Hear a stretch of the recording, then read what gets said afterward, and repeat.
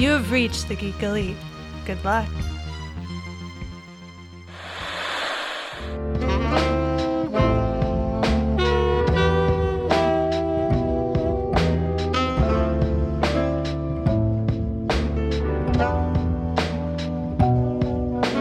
Welcome back to another episode of Love of Pages. Please, quick reminder, if you like this podcast, you can find us on geekelitemedia.com or on our YouTube channel, Geek Elite Media. Mm-hmm. If you enjoy us at the end of this episode, please go on your podcatcher and rate and subscribe to us so that way other people can find us and join us on this wonderful virtual book club adventure. Mm-hmm. Always We looking want you here. for more readers. So today we are on part 4 and 5 of Scythe. I am once again going to attempt to properly say the word throughout the entire podcast. We'll see if third time's the charm. Like if you were reading it, how often it would come out incorrectly? Because it'd be like, Scythe Faraday, Scythe Faraday. It's a word that, like, the more you look at it, the more it looks like it's spelled wrong. Like, it's one of those words for me. But it may also have something to do with drinking while reading. Maybe that's why I've never mispronounced this one. It's an issue. maybe that's the trick. But on that note, I'm going to turn it over to Jessica for our cocktail of the evening / mocktail. So we decided for the old guard in Scythe, we are going to be drinking aloe vera juice. No, this is the old fashioned, which is actually pretty much considered one of the first cocktails, pretty much. I made mine the super duper traditional way, which is where you take a sugar cube, you soak that sugar cube in a couple of bitters, throw in a slice of orange, muddle it up, top it with however much bourbon you want, or like rye whiskey, and add a maraschino cherry, which has sunk down to the bottom, and a little orange slice. But yeah, it's actually one of my favorite cocktails in general. So, and I took the cheater's way.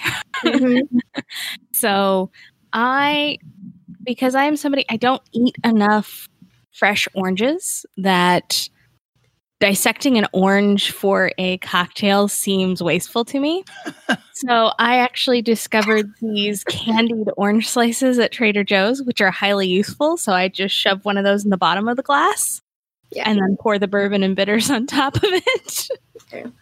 I couldn't find those anywhere because we don't have a Trader Joe's. So this is valid. I stock up on them when I leave town, or actually when my parents go to Phoenix for doctor's appointments, they stop by a Trader Joe's and bring me back these coffee and other treats. And I forego the maraschino cherry because I don't like cherries. And I've never liked cherries.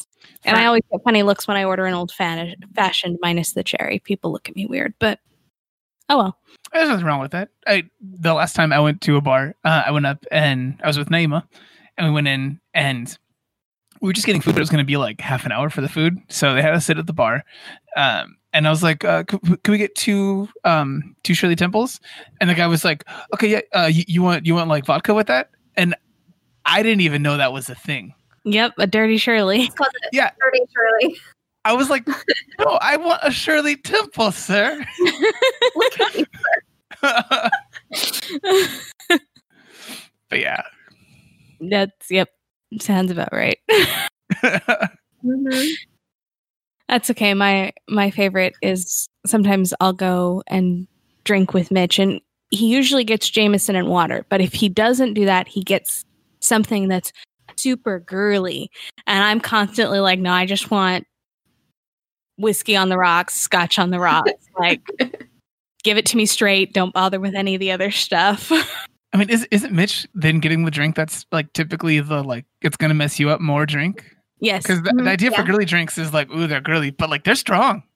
They are super strong. They're strong, strong, and sugars help alcohol in your brain. So, like, sugars make you get drunk faster. So yeah, you process it faster.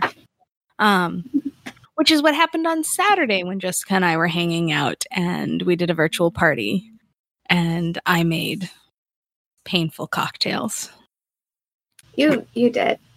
I know the cocktail was just it was supposed to be out of like a less than normal container. Yes, it had to be something. You had to have your drink in anything but a cup. So Mitch and I bought a watermelon, and I used the halves of the watermelon after I scooped them out. And then I mixed the watermelon juice with tequila, triple sec, That a little sounds bit scary. of vodka, and then some simple syrup. Triple sec sounds scary. As a person who doesn't drink in any way, shape, or form, it sounds nuts. Like that sounds like a bullet type. Yeah. That's neither here nor there. There are other liqueurs that are more dangerous, like peach schnapps. Definitely killer. You don't taste the alcohol in that one. I see. But it's great for Jell-O shots. Anyway. Moving on. So if you want to drink with us, old fashions.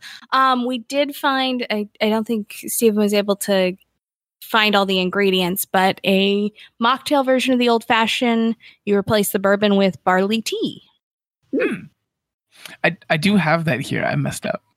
Oh. It's giving you a way out, Stephen. Shh. Yeah. Sorry. I just want to be honest with you, listeners. But no, so, go ahead. No, you. I think we were going to do the same thing here. Moving on to the footnote. Yeah.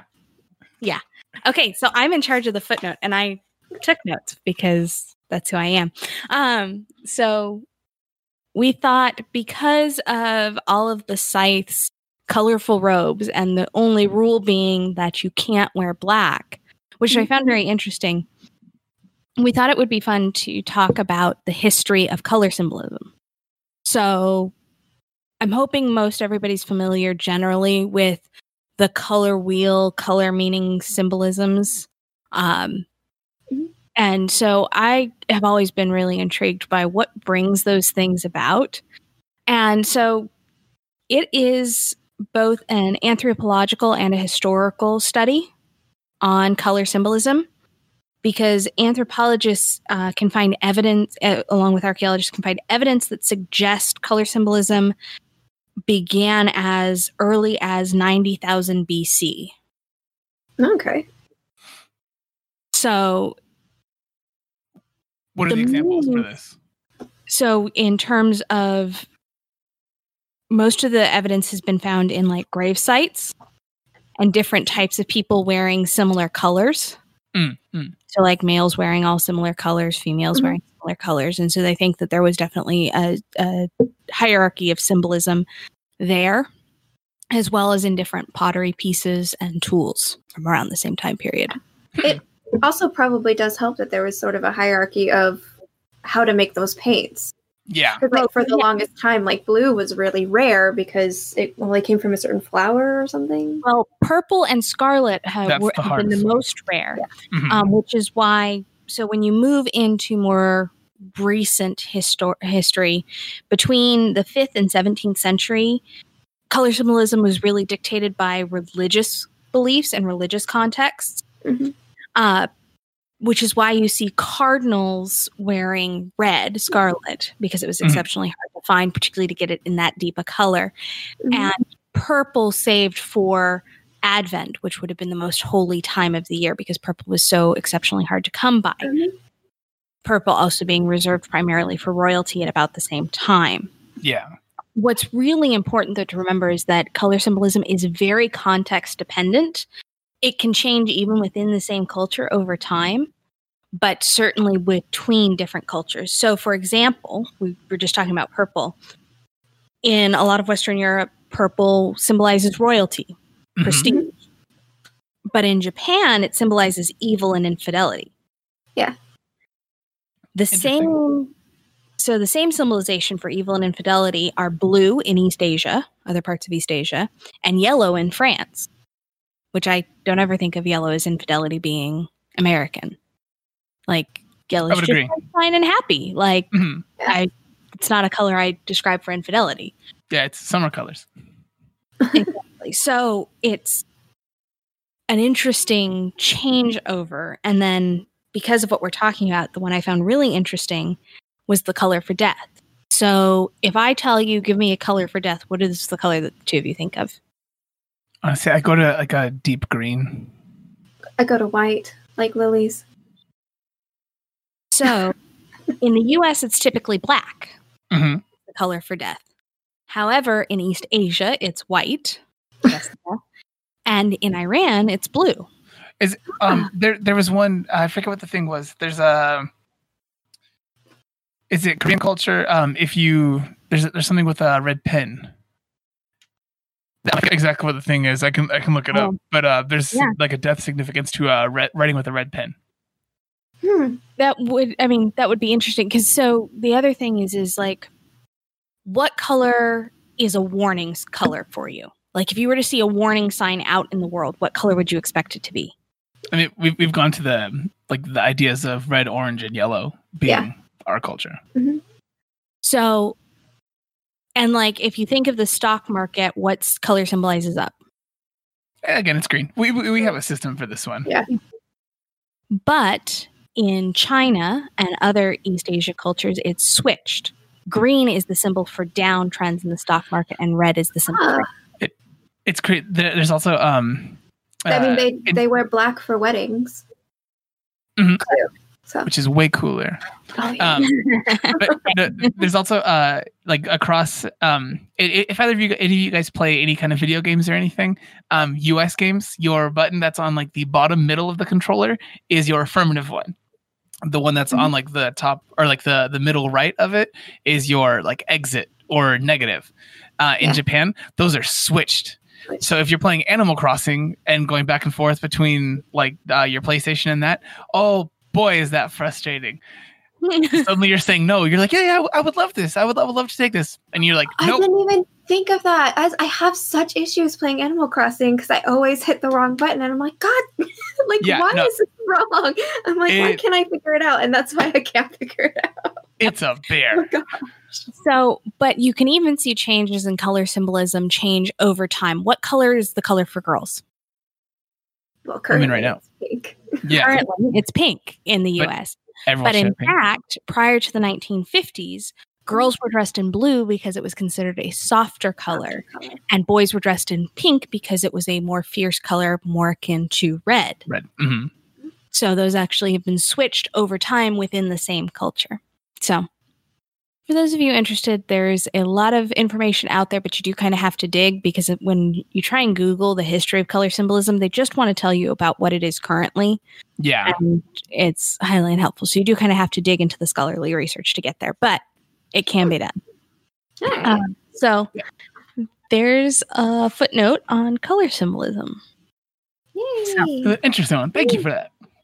So I'm going to toss it back over to Jess for getting us into the book. Although, speaking of which, I was really thrown by this section. But it's the final section. See, look, I had absolutely no control over this ending, so you cannot blame me right now. You knew it was a trilogy. You knew when you recommended it that it was a trilogy. It's going to leave you guys just like I said it was going to, and it's going to be unhappy. And I still told you. Happy, but unhappy. And I've already ordered the second book. Good. Yeah. But speaking from the end of the trilogy, it's a good time.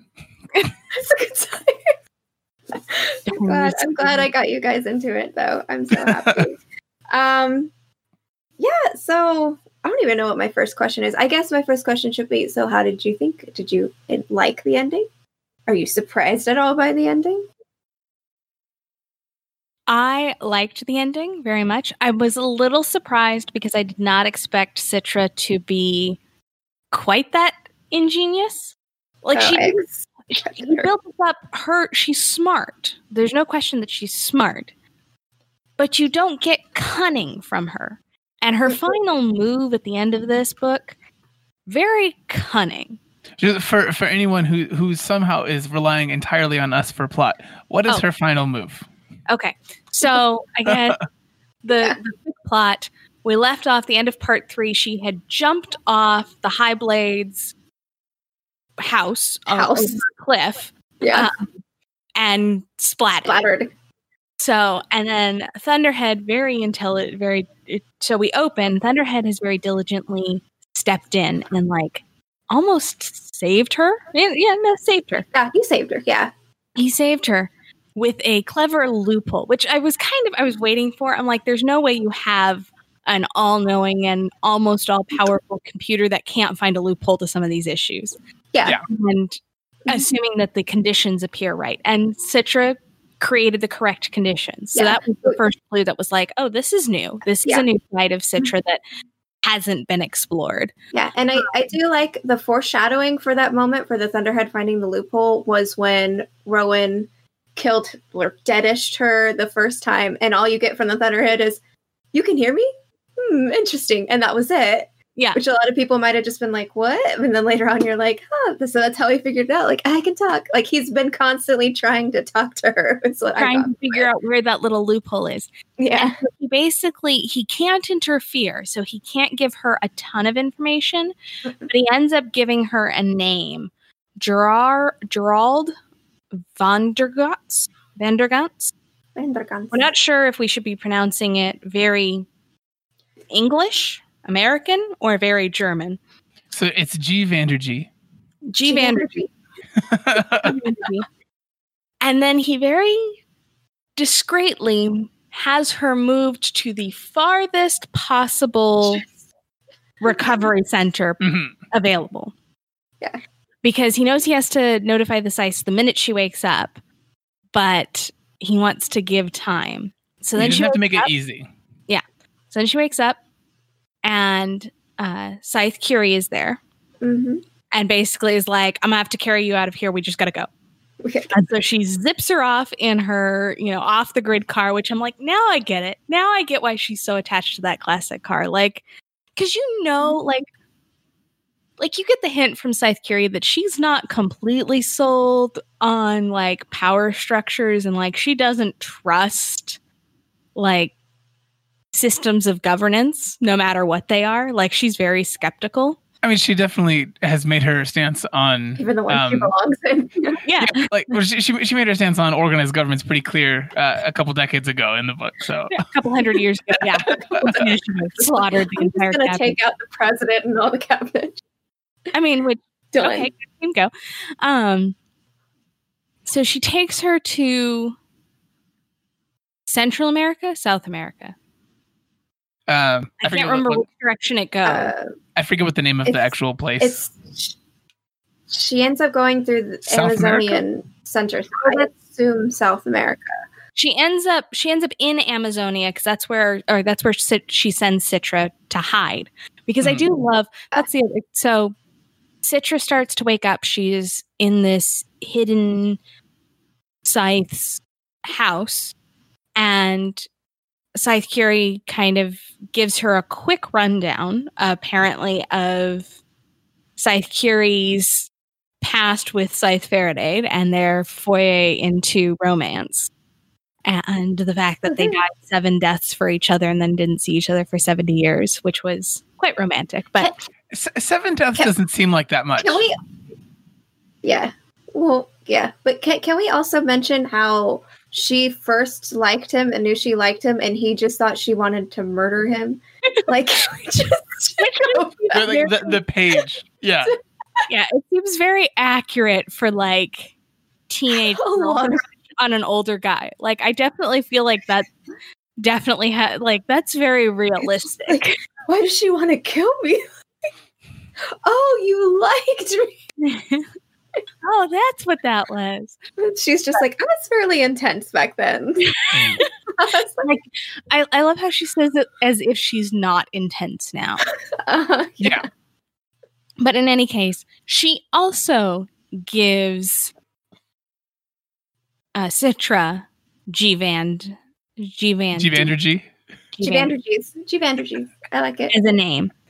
And so, I mean, the book definitely did a good job, because I was totally on track of, this is a person who's going to know how to take down Highblade, or has, back information on Goodard, and like can prove how Goodard killed Scythe Faraday. Like, that's where I was tracking on this. Like, I did not get to that same spot. It is interesting. I thought something different. What did you think? I thought this was going to be someone who was like if this world was to be believed, this would be a person who was more responsible for what had happened to Faraday. Okay. Okay. So she tells Citra, okay, you have to go to Amazonia because they don't like other sites and like they won't hand you over.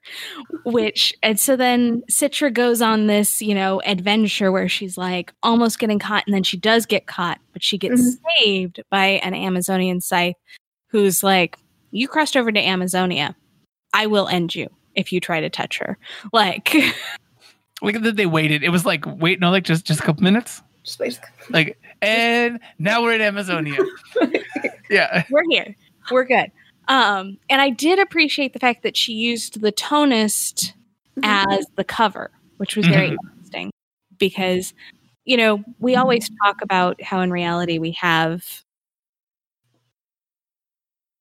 parts of our society that people just try and avoid looking at.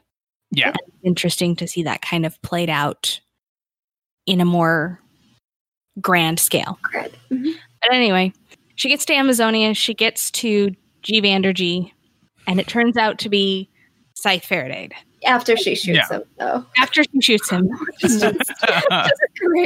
to be Faraday, who has no idea what's going on, has nothing, thinks he saved the day with his self-sacrifice, just walking out on the patio, gets shot in the knee. What the? Yeah, okay. So she shoots him, finds out who it is, panics slightly, and then they solve the problem, and then Faraday is pissed. Like, utterly pissed. So Scythe Curie goes back, explains the whole note situation, gets Citra cleared, much to the upset of the Highblade. Then we turn ever so slightly to Rowan. We're for Rowan just for when we needed to be for Rowan. We didn't need all that. He gets 3 chapters.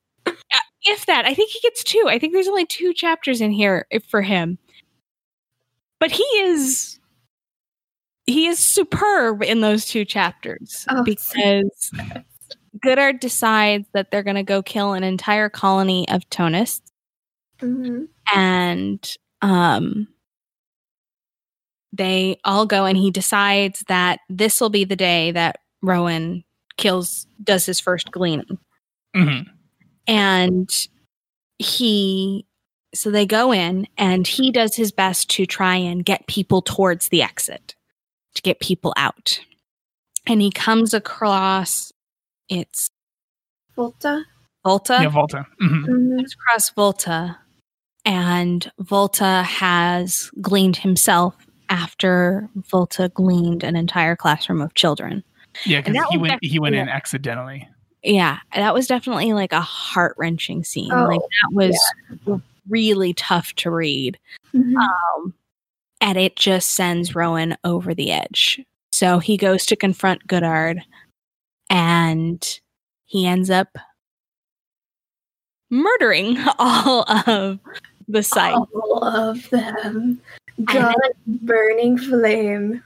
And then he puts on Goodard's robe and ring. And he sets the place ablaze because the only thing that is unfixable is fire. It's one of the interesting things is that at the beginning of all of this, whole book, the whole franchise, I thought of this idea of the rings being like they're an assigned thing, and then the ring that's your ring, that's it, very much not the case. The only person that we see that did anything that would make it theirs, quote unquote, is Faraday, as far as I know. Yeah. Well, so and I get the impression that Curie did as well. It's a possibility. I have no idea. So at least that's the impression I was left with. It's not like we were explicitly told. So he sets it all ablaze, burns them to a crisp, and they both arrive at Winter Conclave. Him infamously, her a little less so. And they get through their test. This was an emotional roller coaster ride because the final test is you have to kill somebody you love. Well, and killish, but yeah. Yeah, deadish. deadish. But Yeah. still, you have to be the hand that ends them, even though they're going to be revived. I thought it would be an interesting one if they had to actually kill them and then, like, that's it. You know? Like, I thought so don't. too, but I thought that would be a bit much, particularly because the only one we see is Citra. Mhm. Where we go through Winter Conclave from her point of view, and she has to kill her younger brother With a knife. with a too, knife. which is Very just personal. Yeah. We find out that Rowan just gets the gun, and it's his mom, right? Yeah. And he just, And like, he just shoots immediately. her with no. But I mean, I guess after you've actually killed 3 people, like, yeah. Well, and also one of the things that we saw in the beginning of the book, which I didn't like at all at the time, but is important foreshadowing for the rest of the book. Still feels a little bit out of character, but I don't write it, so what do I know?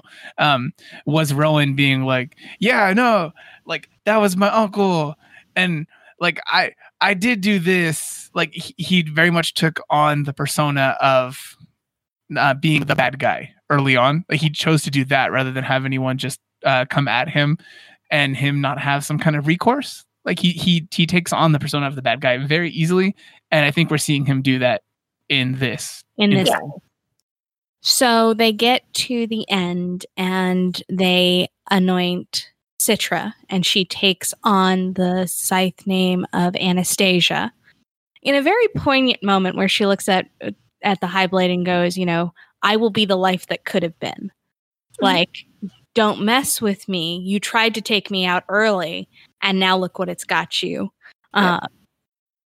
Don't play. And so when she's called to glean Rowan, she turns around and she punches him with her signet ring. Because he murdered her. Like, he murdered her. So she's allowed like, her revenge. This is for breaking my neck. So she punches him and gets his blood on her ring, which is his DNA, protecting him for a year. Mm-hmm. Which I thought was very cunning. It was very cunning. And then she basically gives him a heads up, like, "Hey, go and escape now." Mm-hmm. While they're thinking about what to do. Car. Yep. Go. Yeah. So he jumps into the car to find Scythe Faraday, and presumably at some point we'll get told what the hell just happened. Presumably. Like he hopped in, he's like, it's like his Uber. He gets in the car and he's like, okay, no, I gotta go to 4th and 22nd. Faraday? I gotta go to 4th and 22nd. What? She gotta go. Okay. But so I thought the punch was very cunning. Like, I really liked it. Like, that's a very clever way to deal with it. Mm-hmm. Much better than Rowan's, like, because we listen to Rowan's monologue throughout about how he's going to solve the problem, which is basically just to like murder everybody. Scythe. That gets into murder. Which I'm like, very masculine tendencies of you. Like, I expected a little bit more, but that's okay. I'll never let anybody come near. Okay, dude. Calm down. I do like the kind of sort of Han Solo Princess Leia moment. It's like he says I love you and she's just like, same here, get out. Like, just like I love you. I know, get the hell out of here. Like I don't have time for this. Okay, yeah, you gotta leave. Good. Yeah. Anybody who's there's the rest of it for anybody who needs.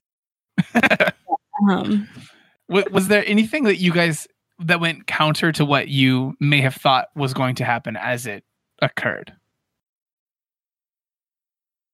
So I feel like probably I have to go back to when I first read it, but probably when Rowan murdered oh my god, why am I blanking on his name? Goddard? Yeah, when he murdered the whole clan, I think I was, because I knew it was a trilogy, I was like, that's a little early. Oh, okay. So yeah, that didn't surprise me very much because I always saw Goddard as the small potatoes villain. Right. Yeah. Kind of like, you've got I guess the best way for me to think about it is like Loki in the MCU universe. Like, yeah, he's the bad guy in the first Avengers, but you kind of get the impression that like he's not the bad guy. Yeah. Like, He's not big bad. He's Or not bad. Like, there's Mhm. there's something out there because, like, to me, I'm like, Goodard doesn't rise through the ranks unless there's a bigger bad out there. I understand that one. I'd like to see what would be the bigger bad would be an interesting one.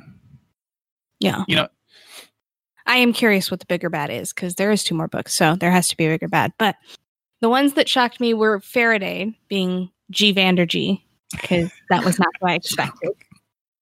And the other one was how quickly Scythe Curie was able to clear Citra's name. Like, I expected that to take a whole lot longer. I feel like it probably did. It time jumped pretty significantly.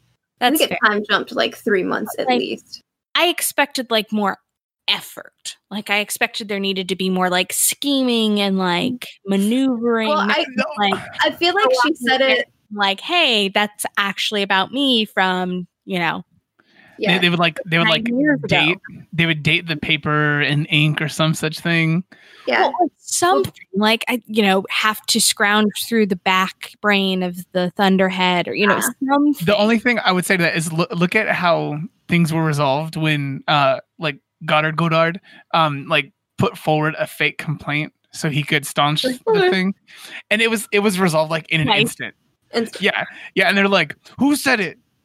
Nobody said. Okay, nobody said it. It seems like circumstantial evidence is more than enough for them. Yeah. It's just been like it's doing like quote unquote due diligence. It's paying lip service to the idea, and then they're okay. Yeah. Well, or how quickly the Highblade was willing to just accept, like, he's like, yeah, no, I can make accident go. I can make accident work with Goodard's death. Like, well, I mean, he didn't. I got you. Xenocrates did not like that guy. And No. I mean, most people don't even like that guy. No. The people that quote unquote like that guy, they're just like, it's more like out of fear. Yeah. Mhm. Or they see the potential for their star to rise with his. Exactly. Yeah, no, but like, I'm with you. It was kind of like, this is not an acceptable court of law. Like, there's no like, your judge, jury, and executioner are all the same person, as is the person prosecuting you, and like, there's no rules and evidence. There's no standards. Like, it's like, It's like you said earlier when you were like, I mean, these rules seem like you could twist them to your will real easily. So That's easily definitely the case. corruptible. yeah. Yeah. No, like the first time we're introduced to those, the 10 commandments or 7 commandments, what have you, I was like, and you could go like this with this, so you could go like, I solidly spent like half an hour going, how many ways can I F this up? I know.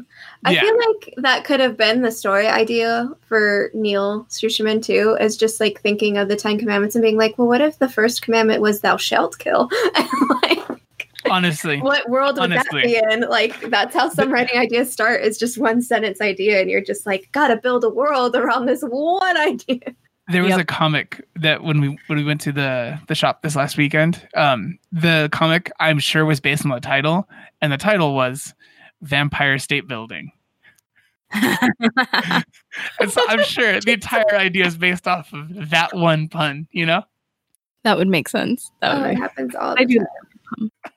So, anyway, yeah. Overall, I'm mad at you, Jessica, but I appreciate you. And now I have 2 more books to read on top of our next book. Wait, I was wondering, with this one, did you guys want to approach talking about the sequels maybe in like a one-off podcast for each of those things rather than doing the parts at some point? I'm down. Because I'm not against it at all. Yeah, no, I'm all for it. Well, you guys are going to have to give me like at least a week because it's supposed to get here Thursday.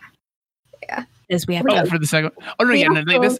Yeah, this will be later. Yeah, it can be later down the line because we also have 5 million shows to watch too for Geeks Watch, which is our other podcast. It's true. Yeah, if you actually like listening to us, we have Geeks Watch on the Geek Elite Media Network, and we watch fun shows. Currently, we are finishing up The Great. We are in that process, and then we will be doing Cursed. That's the one you're doing, Jessica. Yes. Yes. Yeah, I'm reading. That's a little bit of that's almost a crossover. It is. It could be because I'm currently reading Cursed right now. So. Yeah, the love of Geeks Watch.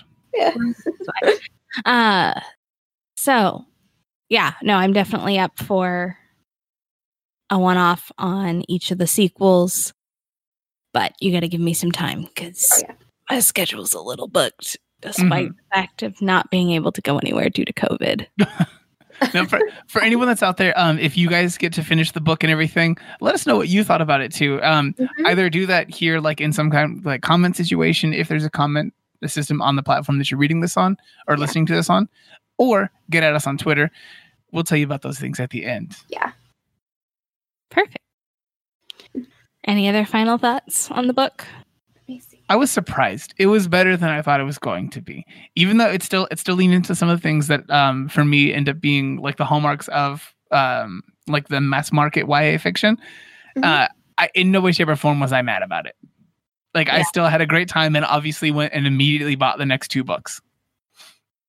So no, yeah, I'm with you. There were definitely the tropes, but they were done well. Yeah, that's the thing. Like I don't mind a trope when it's done well.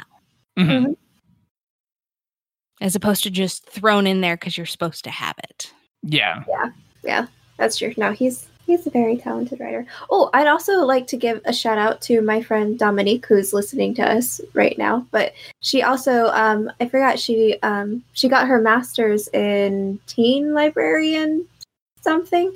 But she actually, I did a paper on him about how he's apparently a very controversial writer. So she did a paper about his books. Interesting. Yeah. I wonder what's controversial. If her thing is posted somewhere online, that'd be an interesting one to read. Yeah. So if we can get Dominic's approval and find it somewhere for you, we will figure out how to post it, attach it somewhere to the podcast so you can go do some further research. Mm-hmm. So. All right. So I guess, is it time for me to do my elevator pitch? Yeah. What are we reading? Our next book is got all of the things. It has romance, it has murder, it has mystery, it has magic, and it has recipes. So, The Accidental Alchemist by Gigi Padden, Adian, for those who need a spelling. The Accidental Alchemist follows, our main character's name is Zoe Faust.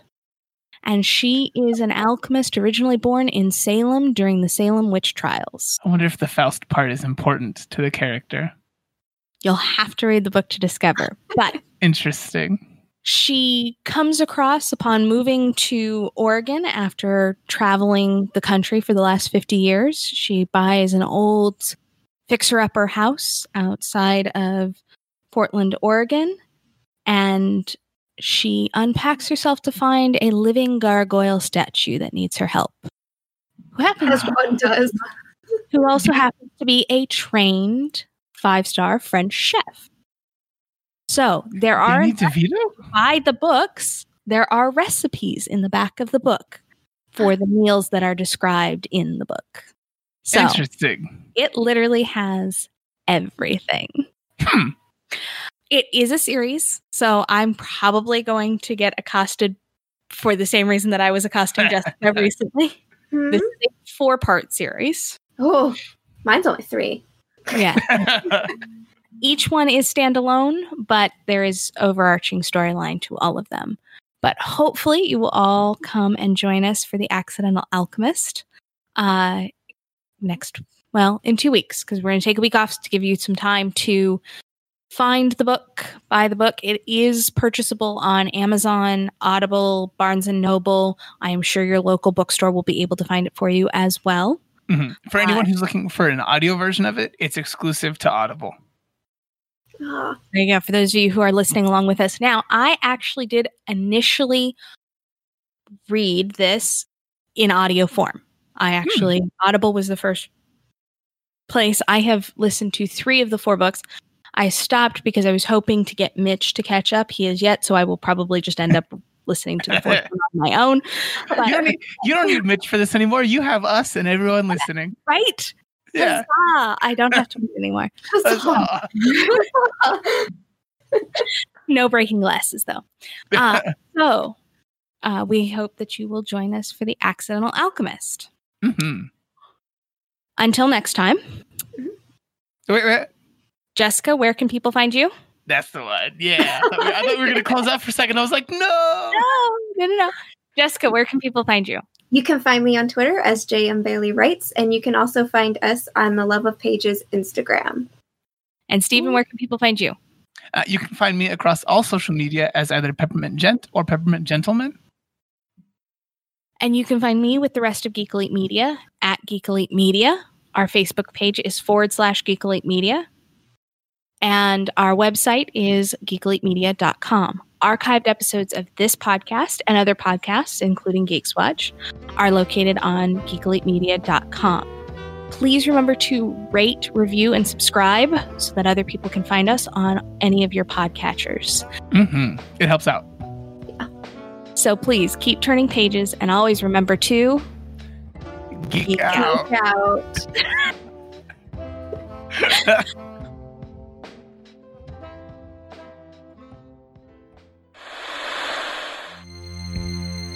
This concludes our broadcast.